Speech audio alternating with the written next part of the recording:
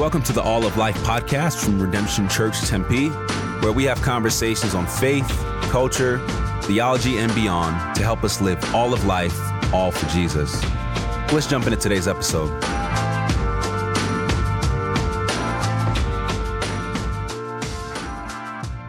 Welcome to Redemption Tempe's All of Life podcast here, where we believe that all of life is all for Jesus. My name is Josh Butler. I'm one of the lead pastors here at Redemption Tempe, and I'm so excited that we have a special guest with us here today, Jeremy Treat.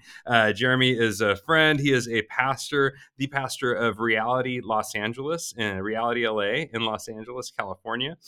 He's also the author of some really excellent books on the cross and the kingdom.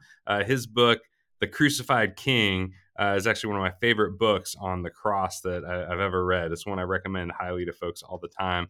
But I've really enjoyed getting to meet Jeremy and get to see over the years, man, just what God's doing in your life, man, and the life of your guys' community as you guys are pressing into faithfulness to Jesus and his kingdom there in Los Angeles. Welcome, Jeremy. It's great to have you here with us. Thank you, man. It's an honor to be here. I love the time with you. I count you as a good friend, and I'm cheering Redemption Church on from afar. So I'm so grateful for you all and the good work that the Lord's doing through you. Awesome. Well, we have Jeremy on today to talk about the cross and specifically atonement. Now, if that's a big word you might be unfamiliar with, the word atonement essentially is looking at what is the cross of Christ, of Jesus. How does it work? One way that some would describe it is you think of the words at one-ment in that word phrase atonement. How does the work of Christ at the cross reconcile us, make us one again, united again to God, where we were distanced, alienated before? How does the cross accomplish our reconciliation and atonement for our sin to bring us back into communion with God? Jeremy, as I mentioned, you've written one of my favorite books on that, and you're The Crucified King, and you're currently working on another book that's going to be coming out upon that theme. And I was like, man, there's no one I would rather talk to just help us dig into this, where I think for many of us as Christians, we can kind of know that we need the cross, but not really understand exactly how it works and all, or what even atonement is. And so I wonder if you could maybe share for us just why did you write this book, whether not only The Crucified King, but now the new book that you're working on right now. It takes a lot of time to pour into a book. Why are you writing this book, and why does the doctrine of atonement matter for the church? Yeah, I mean, I think that at the most basic level, we're talking about the climax of the biblical story right here. I mean, this is the heart of the gospel. Like, it just doesn't get any more important than this. And so when we talk about theology, it's not kind of going beyond the basics into all the advanced stuff. It's going deeper into understanding the riches. I mean, we're saying, what does it mean when we say that Christ died for our sins? And I think this is incredibly relevant for the church, though. I mean, I love theology and I love going really deep, but I think this is also really practical and timely. And the church right now is experiencing this storm, right? There's a whirlwind of all these justice issues and people leaving the church and wondering what it looks like to follow Jesus in our society today. And I think the cross is at the heart of what we need to hear. I mean, I think about a church in Corinth in the first century that First and Second Corinthians were letters to. And think about what was going on in this church. They were divided. They were dividing over their favorite preachers. They're literally suing one another. They're getting drunk during communion. Someone's hooking up with their stepmom. They have sexual immorality. Like, the church was a mess. And yet, what does Paul say to them right out of the gate in his letter to First Corinthians is you need to hear the message of Christ crucified. Just think, wow, like, he could have talked to them about, like, I want you to, like, learn these 3 lessons about unity, and you need to go to this program for alcoholism, or, and all those things can be good. But he says you need to understand the wisdom and the power of the cross. And that was really their problem. They saw the cross. They were seeing the cross as weakness and as foolishness, because those are the cultural narratives in their society. He says that the cross is weakness to the Jews and it's foolishness to the Gentiles. And so he's tapping into these cultural narratives there, that for the Greeks, they lived by a narrative of wisdom, right? The good life is a philosopher contemplating And you look at someone dying and bleeding on a cross, a form of Roman execution, that's not wisdom, that's foolishness. It's the Greek word is moria. It's where we get the word moron. Like that's Hmm. moronic to believe that it would be good for somebody dying on the cross. And then Wow. the Romans, or sorry, the Jews had this cultural narrative of power and really political power. They wanted to Mm. see change coming through political means and overtaking Rome. And so they looked at someone like Jesus. They're saying, we don't want him to die for his enemies, but to defeat his enemies. Hmm. And so Paul undermines all of that. He subverts it with this message of the cross, saying, through the lens of faith, this is the wisdom and power of God. It's not just something you believe, it's something that shapes everything that you see. I mean, wisdom is about how we see the world, power is about how we walk through the world. And he's saying to that church in Corinth and to the church in Los Angeles and to the church in Tempe that the cross is the wisdom and power of God. Wow. Wow. So that's powerful, man. So the cross is the wisdom and power of God, even though to the outside world it might look like foolishness, even moronic. I never heard that. That's a powerful image of how that felt to them. For us today, you talked about, man, they wanted Christ who would defeat their enemies, and yet Jesus died for his enemies. And that word atonement seems to get to like him dying for us, but that may be an Mhm. unfamiliar word to many people listening. So, or can you talk a little about what is atonement? We're talking about Yeah. atonement and Jesus dying for us, the cross. What is the word atonement speaking to? Yeah. So you mentioned this a little bit at the beginning, but I mean, atonement literally just means at one ment. So you got two parties who are divided, and to bring them back together and make them at one. And that's what atonement is about. And I would say traditionally, the doctrine of atonement is about how Christ deals with our sin through the cross. And I want to affirm that and then expand it a little bit in a couple of ways. One, I would say we're talking about how Christ deals with our sin through the cross, but we have to also understand how the cross fits within the broader spectrum of Jesus' ministry, from from the incarnation to his ministry, then to the resurrection, the ascension, the session of Christ. And then I would also say, expanding that traditional understanding of atonement as well, it's not just about how God makes sinners at one with himself, but also how God is bringing at one ment of heaven and earth. I mean, so Hmm. when you think about Second Corinthians 5, Hmm. it's in Christ God was reconciling the world to himself. In Hmm. Colossians 1, it's he's making peace by the blood of the cross in heaven and on earth. And so I like to think of it of through the cross, God is reconciling sinners to himself, and he's bringing about the at one ment of heaven and earth. He's bringing Wow. all things together in Wow. Christ. So when we talk about atonement, that's what we're getting at is how God accomplishes that through a bloody, grueling death, and then what that does accomplish for us and for creation. Wow. So what sin has kind of fractured and fragmented and torn apart and destroyed, God is bringing back together in Christ and in the cross at one minute. He's taking Yeah, these things that become separated, divided, fractured, hostile, fragmented, and pulling them back together, reuniting their diversity into union and making them one again. That's yeah, powerful. exactly. Well, and that's where like the sin, it's really important to understand sin in the right way, right? Because if you have a narrow view of sin, then you're going to have a narrow view of the cross, because Hmm. you have to understand the dilemma in order to point someone to the remedy, right? So if Hmm. you only see sin as fracturing our relationship with God, which of course it does, and that's at the heart of it, then you will only see the atonement about restoring our relationship with God. But if you Hmm. recognize that our sin not only fractures our relationship with God, but it shatters the goodness of creation, it wrecks the Hmm. shalom of the world, then we also see that, okay, if that's this problem, then the remedy is addressing all of that. So it starts to expand our understanding of what Christ accomplished on the cross.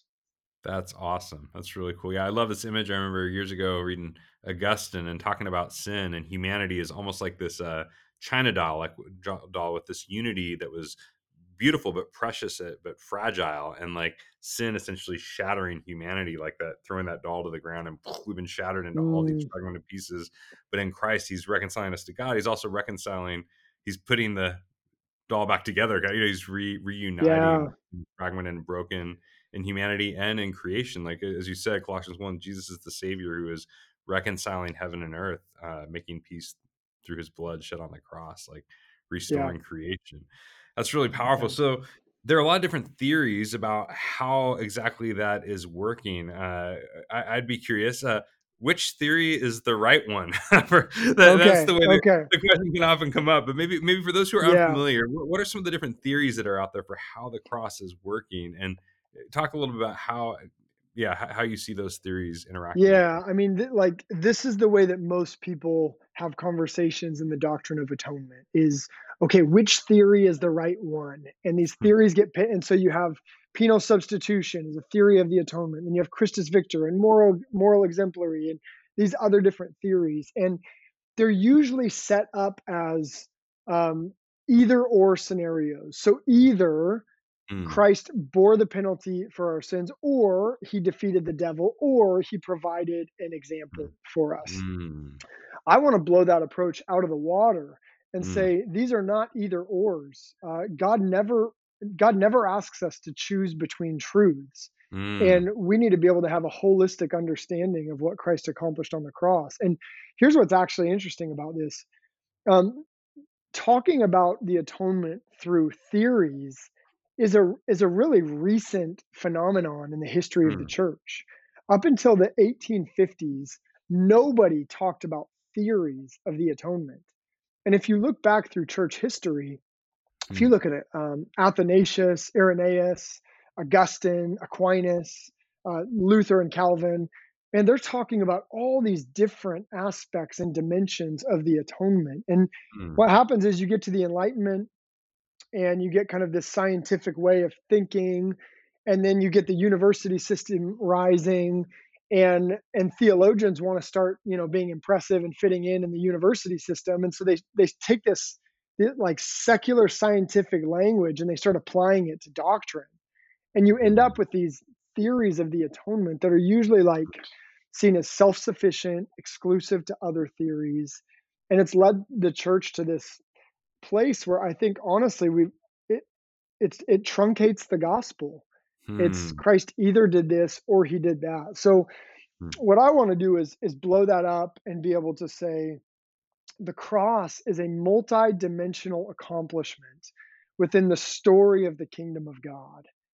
And mm, when you have this story that begins in a garden and ends in a kingdom, and you see the fullness of that context, then you start to see all the different dimensions of the cross. So through his death on the cross, Jesus bears judgment in our place. He defeats the devil.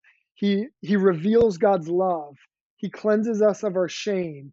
He forgives us of our guilt. He comes to be with us in his presence as a new temple. I mean, on and on and on. Propitiation, redemption, mm, expiation, mm, glorification. Like the dimensions of what Christ accomplishes on the cross are really never ending. And so mm. I think what we need to have is a fuller, more robust, multi-dimensional understanding of what Christ accomplished on the cross. There is just more depth to be explored than we could ever imagine in this. That's awesome. Yeah, I love what you're saying. So, for clarity, kind of some definition for those who might not be familiar. So, when you're talking about like some of these theories, penal substitution would be the idea that Christ bears our punishment or our penalty. That's kind of where you get the penal in our place as our substitute. So, Yeah, in that model, like we're the bad guy, we're the sinners, and it's our sin, our punishment that He's bearing to atone for sin in our place. Or you could have another model or theory like Christus Victor, where it's mean Christ is the victor. He's accomplishing victory over Satan and the principalities and powers that oppress us. So there, we're not so much we're under the oppression of these powers that are kind of external to us. Or the moral exemplar theory, like Christ is an example of something like sacrificial love. And what I hear you saying, Jeremy, that I love is like some people are asking, like, well, is it Jesus bearing our punishment in our place, or is it Jesus defeating the principality, Satan and the evil powers, or is it Jesus being an example of sacrificial love? And you're going, yes and amen. Like it's yeah, all those yeah, that actually this multifaceted accomplishment. Part of the beauty and glory of the cross is that you can look at it from so many different angles to just explore this endless majesty of Christ's sacrifice Yeah. for us. Yeah. Yeah, that's right. I mean, it's upholding the whole counsel of God, right? And being able to recognize the immeasurable riches of God's grace in Christ. And then Yeah. I think also a part of this, Josh, is that in different cultural contexts, we are drawn to different aspects of the Mm. cross. And so, I mean, I'll never forget when I lived in Chicago, I was teaching this class on the New Testament, and um, and this was just like a class of people in the church, and we got to talking about the meaning of the cross, and I asked everyone the question, what did Christ accomplish on the cross? And there was several people in this room, and all the people from like a Western cultural context, mostly American, Mm. um, basically said Jesus died to forgive us of our sins, Mm. right? And then there was a few people who were from Southeast Asia, and they all wrote, Jesus died to conquer evil powers. And Hmm. it was so fascinating thinking about that of okay, like in Hmm.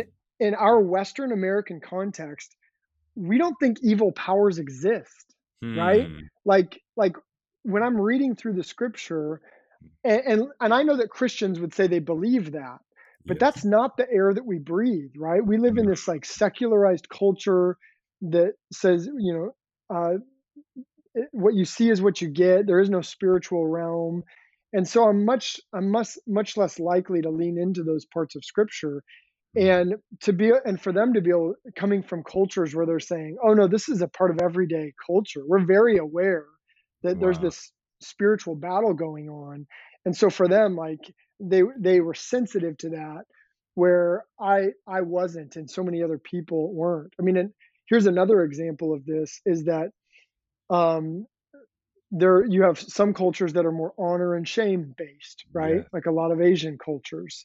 Mm. And I think every culture has honor and shame and guilt in them, but Yeah. sociologists talk about this, and some are certainly more honor and shame based. Mm. Now, in the West, when you hear people talk about the cross, people almost always go towards guilt categories. And Yes. that's certainly biblical, right? You have a lot of that throughout scripture, courtroom analogies, justification, right? Yeah. Um, but uh, the Bible talks a lot more about honor and shame than it Mm. does about guilt.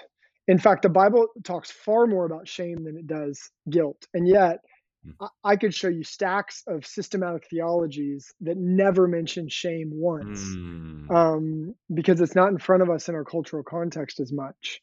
So there's a lot of different ways that we have blind spots, and that we reduce the cross just to one accomplishment, and we need to be able to see all the accomplishments. And that's honestly where, I mean, global theology is an incredible opportunity with the doctrine of the atonement. Say, man, I need to learn from some like Chinese theologians and Korean Yes. theologians and Japanese theologians about what it means that Christ bore our shame.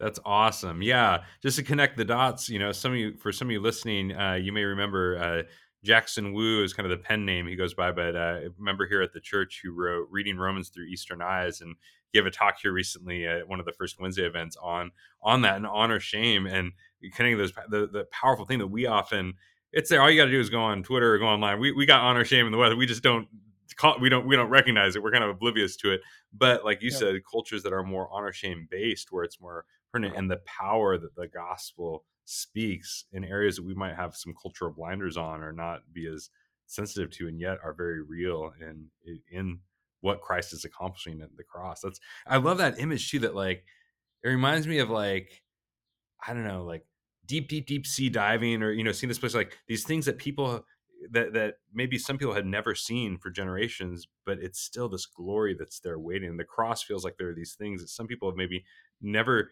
There are aspects of the cross that I might never have seen because of my experience and kind of my eyes, whatever. That doesn't mean the glory is not there in terms of what Christ has right. accomplished. That others around the world might encounter, and that are actually, we see biblically in Scripture once it's Oh revealed. yeah. Yeah. No, it's huge. I mean, even just think about like wisdom, right? Like most people don't connect wisdom to the cross, but to think of Mm, 1 Corinthians 1 and how that's saying there's this counterintuitive wisdom in the kingdom of God. And the mm, cross is what flips it upside down to where all of a sudden we start to recognize that greatness is redefined by service. True mm. power is shown through love and sacrifice, right? It's just like, I Yes. mean, there's so much more to the cross. And so I certainly don't want to minimize justification, forgiveness of sins. I would say that's the heart, but it's not the whole. Yeah. The accomplishments of the cross are greater than we can imagine, and we will be worshiping the slain lamb who's enthroned for all of eternity, for Yes. the infinite glory of what he's accomplished for us. Wow. That's awesome. Well, let's talk specifically about Christus Victor and penal substitution, because these are two that, while there are a lot of different models, approaches, language, like these are two that tend to get a lot of airtime. And I even know personally many in our culture, even our church, who have grappled with, man, how do I make sense of these? Now, again, just to summarize, Christus Victor is this idea of Christ's victory over the powers and Satan and the enemy that oppress us. And whereas penal substitution, Christ bearing our punishment for our sin in our place as our substitute. And these often, I've found on a popular level, get kind of pitted against each other. Yeah. My book, The Pursuing God, the big heart of it, the middle section, was really attempting to defend penal substitution for some of the caricatures that are popular out there. And one of the things that I loved and was really inspired by your book, your work, The Crucified King, was you didn't just say, hey, it's both of these. You actually showed how they relate to one another, how you don't get Christus Victor without penal substitution, and penal substitution, you don't understand what Christ's actually doing without the telos or the orientation, the goal of Christus Victor. So could you maybe talk a bit about, first, maybe what is the tension that some people are grappling with between those two, Yeah. and how do you see penal substitution and Christus Victor relating to one another in terms of what Christ is doing at the cross? Yeah, yeah, it's good. And even to give a little broader framework for that too, I mean, it's just talking about this multidimensional view of the atonement. And acknowledging that, then we have to move towards integration. Mm, It's we can't overreact to one-dimensional views that are reductionistic to just saying it's everything, but having no kind of balance and integration, because you see that throughout scripture, this interweaving of what Christ accomplished on the cross. And so I think Christus Victor and penal substitution is just a classic and tragic example of two truths being pit against one another. And so you have different camps. Some people will say it's one or the other. It's not about penal substitution, it's about Christus Victor. And then you'll get people kind of recognizing, okay, you don't have to choose, and they just like uphold them in tension, right? mm, Like, okay, well, we believe both of them, but we have no idea how they relate. mm, And what I try and do in the Crucified King is be able to say it's not just upholding them, but recognizing how intertwined these actually mhm, are. And so I think the key question to ask is, okay, yes, Christ defeats the enemy on the Christ defeats his enemy, but how does he do so? Like how is Christ victorious over the devil? Is it just through naked power? Does he just outstrength him? Does he deceive the devil? Like how does he accomplish this victory? mm, And when you look to the scriptures, the answer is clear. It's by bearing the penalty of sinners in their place, mm, which then removes the grounds of accusation for the devil. So, I mean, the devil's power over us, he tempts, he allures, and he accuses. And so when the devil comes and says you're a sinner and you don't deserve God, and he's actually right in saying that. But when Christ bears the penalty for my sins and I receive the righteousness of Christ, then Satan has been disarmed of his mm, accusatory power. So that if he comes to accuse me and says, you're a sinner, no, I'm washed by the blood of Christ. I'm clean. I'm righteous. I'm holy because of what Christ has done for me. So, I mean, you see this in Colossians 2 so explicitly. In Colossians 2:15, it says, he disarmed the rulers and authorities and put them to open shame by triumphing over them in him. So this glorious passage, triumphing over open shame. He put his enemy, but how does he do that? Well, the two verses before it explain that. He forgives us of our trespasses by canceling the record of debt that stood against us with all its legal demands by nailing it to the cross. Mm, So Christ bears our debt. He dies in our place, and through death he conquers death. Through love and wisdom and sacrifice, he conquers the father of lies and the one who's driven by hatred. That's what's so beautiful about it. Is it's not just a he doesn't just overpower Satan. hmm. Um, It's not like a he cosmic arm accomplished wrestling match or something. Yeah, and there is no cosmic battle, right? Yes. God's all powerful. So Yes. that kind of dualism is even a wrong starting point. So he Mm, conquers Satan through self-giving love, and that's just this beautiful foundation for the kingdom of God, because the cross is the victory of the kingdom of God, but it's a victory that happens through sacrifice. It's a power mm, that's shown through love.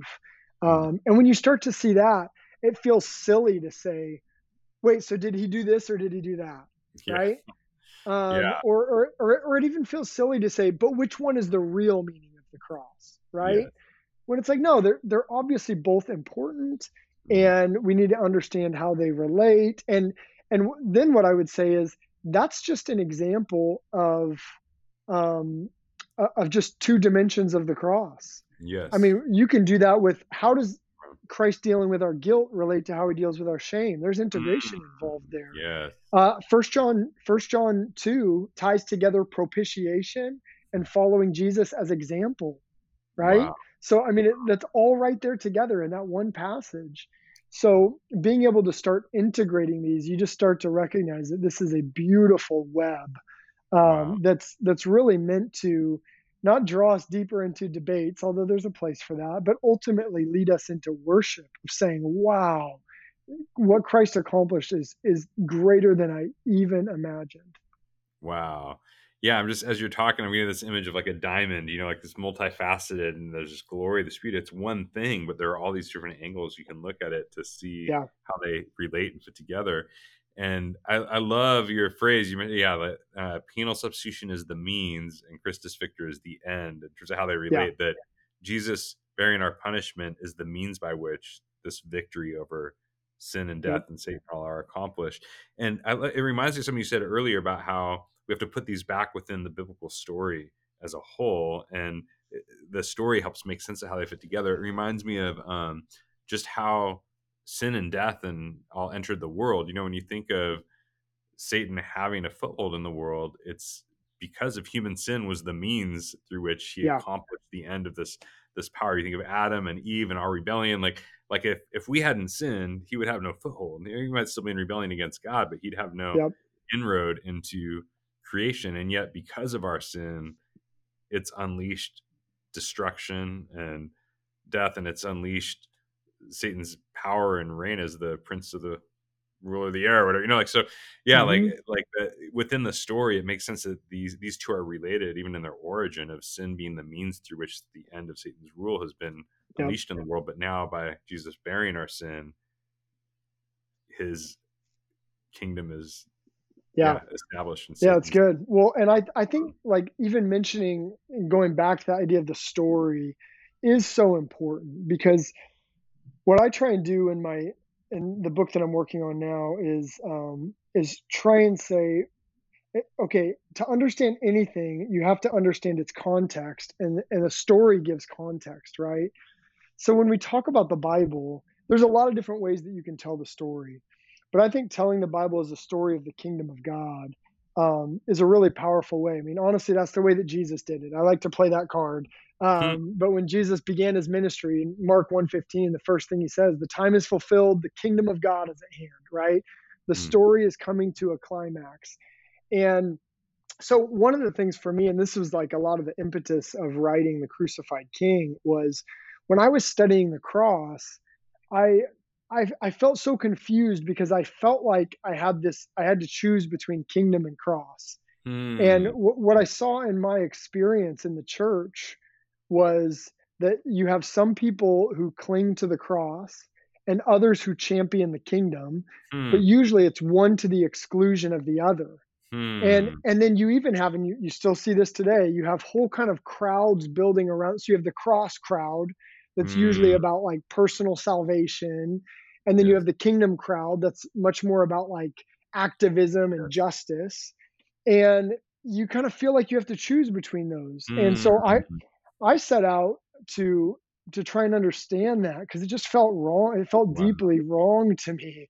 And even as I looked into academics, into scholarship, I saw a lot of that. I mean, there's a lot of New Testament scholars who talk a lot about the kingdom of God, and then systematic theologians, they don't talk about the kingdom of God unless they're talking about eschatology. Hmm. And so, I mean, that was what drove writing The Crucified King, and what I really learned during that 3 years of research and writing with that is that the kingdom and the cross are inseparable, and they come together ultimately in Christ, who is the King who brings His kingdom Wow. by way of the cross. Wow. And so, like, that story of helping us understand the cross is so powerful, and it helps us understand the kingdom. Because if the kingdom comes through the cross, then that means that we have a cross-shaped kingdom. And we're following the king. And what did the king tell us to do? To take up our crosses, right? And we show the power of the kingdom, the glory of the kingdom now through suffering well and sacrifice and service in the same way that our king himself did. And so to me that's really important framework to understand the cross and just how it fits within the story of the Bible as a whole. Wow, dude, that's really powerful. I had never made that connection. I've seen, you can feel those camps or kind of these trajectories, maybe to broad brushstrokes, but generally you've got kind of, maybe one trajectory where people might lean towards just sort of personal holiness and it's me and God, and I'm kind of over here in this camp, but I don't really care much about the world as a temptation, or the society or things outside. And then you can have maybe like kind of the justice crowd, that is more about Yeah. activism, changing things in the world, but at times can be like not as attuned or attentive to like the need for personal holiness in my life with God and all that. And you can see those trajectories at times, but I don't know. I made the connection to how some of that bifurcation can be split in like a misunderstanding of the cross and the kingdom and how they're integrally Mhm. related and intertwined with one another. Um, Oh and, yeah. and it seems like it boils down to like your title itself, the crucified king, like the king it's like the Yeah. king and the crucifixion, like they mutually interpret one another. And I remember loving in your book, could you talk a bit about one of the ways you demonstrate how they're related is going the theme of victory through sacrifice in the biblical Mhm. story. That Yeah. this is not something where like God was doing one way throughout the Old Testament, and then Right. Jesus comes along. "Ah, I'm going to change it up now and do things different. I'll do victory through sacrifice at the cross, but I've been doing something else throughout history." You're going, no, actually, this is the biblical story. Is a story of we see victory through sacrifice again and again. Could you maybe give us some lenses? What are some stories or some places in Scripture that we might not be familiar seeing through that lens that could help us see this theme of victory through sacrifice? Yeah, I mean, I think it is a thread throughout the whole Bible for sure, and it starts at in the very first pages of Scripture. I mean, Genesis 3:15. You have in Genesis 1 and 2, of course, you have creation, and then in Genesis 3 you have the fall, and God's response then is He curses the serpent in the land, and he says to the serpent that the seed of the woman is going to crush your head, but will be bruised in the process.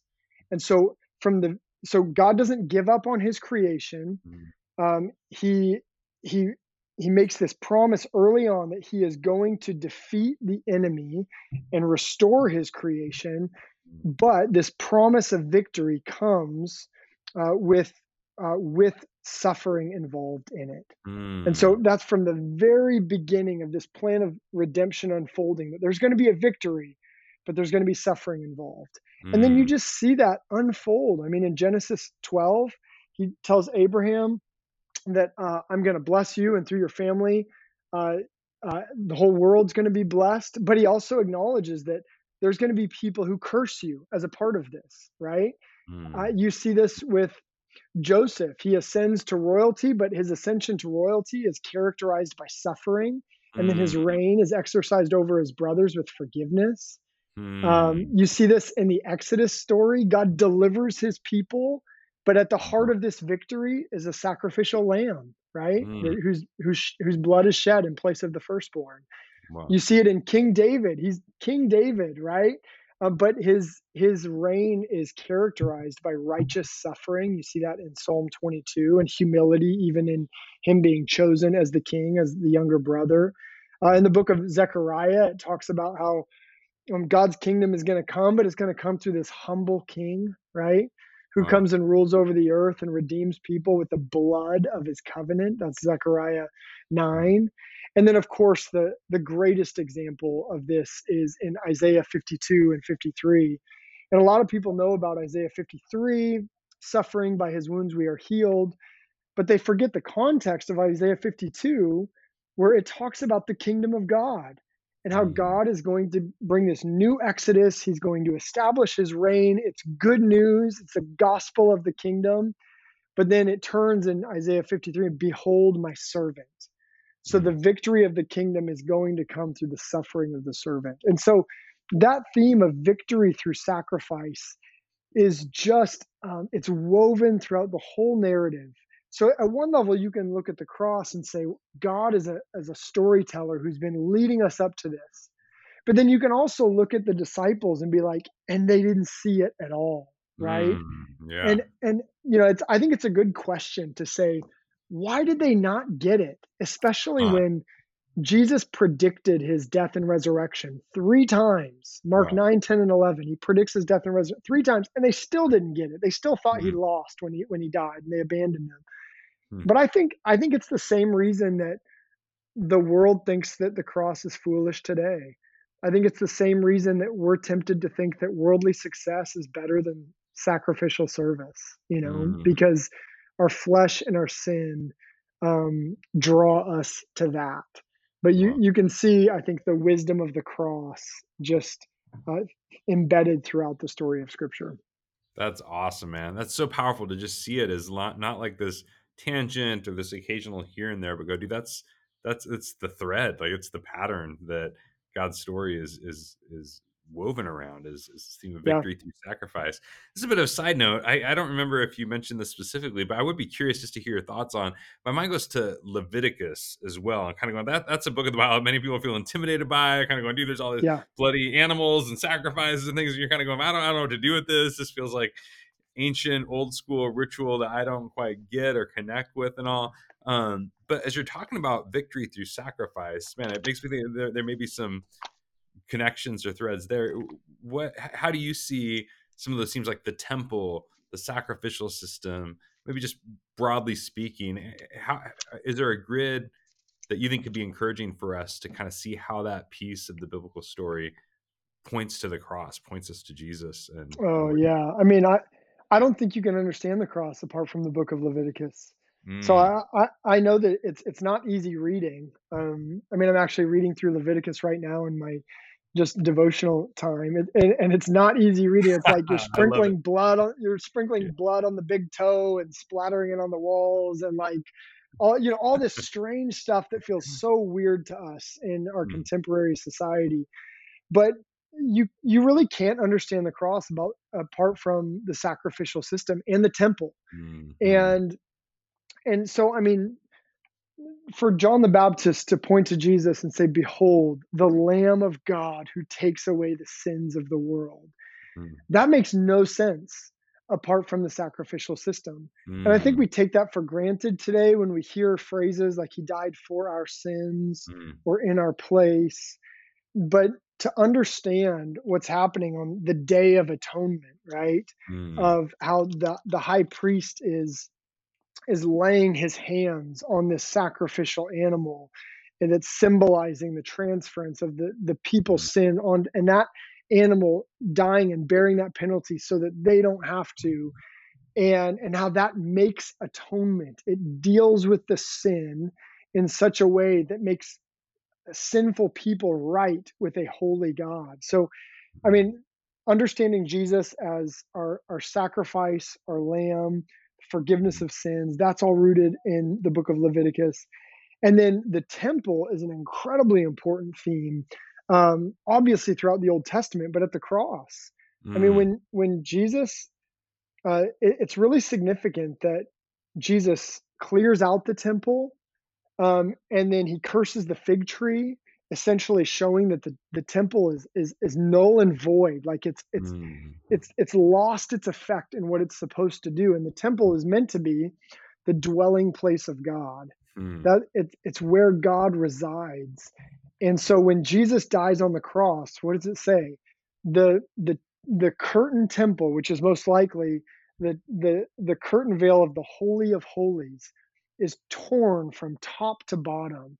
And I mean, think about the meaning of this. mm, If you were in the Old Testament, if you wanted to be in the presence of God, you go to the temple. And then within the temple, you have stronger manifestations of God's presence. And the Holy of Holies is the strongest manifestation of God's presence. Only the mm. high priest could go in there once a year. And we're told that when Christ died, the veil of the Holy of Holies tears down the middle, symbolizing this unleashing of the presence of God. Wow. So to think that Christ dying on the cross for our sins ushers us into the Holy of Holies. And Wow. so that means that today, if you want to be in the presence of God, you don't have to go to a temple. Wow. The church is the temple. God Wow. dwells within us. Mm, And that's because of what Christ accomplished on the cross. And then what's amazing, you get to Revelation 21 and 22, and what are we told? We're told there's no temple in the new creation. wow. Why? Because God dwells with his people. And you have that refrain of you will be my people and I will be your God. God is dwelling with us. And there's this strange uh, detail in Revelation when it talks about the city of Jerusalem descending on the earth. And it's strange because it says that it's a perfect cube, the dimensions. And it's like, why would it Mm, say that? It just feels yeah. kind of weird, right? And the reason I think it says it is because, well, let's think, what else was a perfect cube in the Bible? The Holy Mm. of Holies. Wow, the So, Holy of you know, Holies. when you're reading through, Exodus and Leviticus and you're reading like the dimensions of the tabernacle and the temple and it feels so boring. Well, you read, oh, it's the Holy of Holies is 15 by 15 by 15. It's a Wow. perfect cube. Wow. And then you get to Revelation and what's descending is the city. So I think what that Wow. means is the whole new creation is the Holy of Holies. Wow. Like, it's gone from being this Every little room in the temple, this Yes. small room in the temple in Israel, to being the earth now. Like, the earth is The flooded and whole filled with the the glory new of heaven God. and the new earth is the Wow. Holy of Holies, and we are in the presence of God, completely unhindered by sin. Wow. And that's by Christ absorbing our penalty and judgment in our place, that we might be ushered into his presence. That's so powerful. And so I love what you're saying is like, man, the temple and the whole temple system and the sacrifices, the temple and the sacrificial system are all ultimately pointing to Christ, his work on the cross in his crucifixion and Mhm. his victory, his kingdom victory. I was reading one book I loved a couple years ago, but was Michael Morales, Who Shall Ascend the Mountain of the Lord. But it was this book on Leviticus, and all right, this is a theology nerd moment for a second for listeners. We can just hang in for a second, but he was talking about like the structure of the Pentateuch or the first five books of the Bible and how they are a chiasm. A chiasm is like you have these bookends that work their way in towards the middle. They kind of each end mirrors each other, and you get to the center, and that's kind of the main point. And it was saying most biblical scholars would agree, like the first five books of the Bible are this chiasm, and they work their way to the center as Leviticus 16, which is the Day of Atonement, Wow. which he's going that Mm. what does that mean? He's going, well, what it means is the point of the Pentateuch, like the highlight, the central message the Pentateuch is trying to convey, the beginning of Scripture, those first five books of the Bible, is atonement, and he unpacks that theme as being union with God's presence through the shedding of blood. Like the point of Mm. the beginning of the biblical story is union with God's presence through the shedding of blood. Like that's not like a tangent in the story. That's like the center of the story. Like what the whole biblical story ends up pointing to is union with God's presence through the shedding of blood, which is ultimately through the cross. And we, as you're saying, we become the temple. We become those united with God's presence through Christ's work and all in his kingdom victory. Man, my mind's just Wow, that's powerful. so yeah, and my heart is getting ignited. Thinking about, man, Jesus, the glory of what you've done. Well, I'm wondering. Okay, let's get practical for a minute now, Jeremy. What would you say, like your counsel for us, your vision for us? What does it mean for us to be a people of both the cross and the kingdom? If these are these things that can kind of get pulled apart from one another, but how do we be Mm, a cruciform people and a kingdom people as this yeah. living temple No, church reality? yeah, it's so good. I think that I think we have to understand that we live in between the already and the not yet of the kingdom of God, right? So what I mean by that is the kingdom has come, but it has not yet been fully consummated, and it won't be until Christ returns. And so we live in this tension, and in that tension we follow the crucified and resurrected Savior. And so what that means is we should expect victory and healing and growth because the kingdom has come.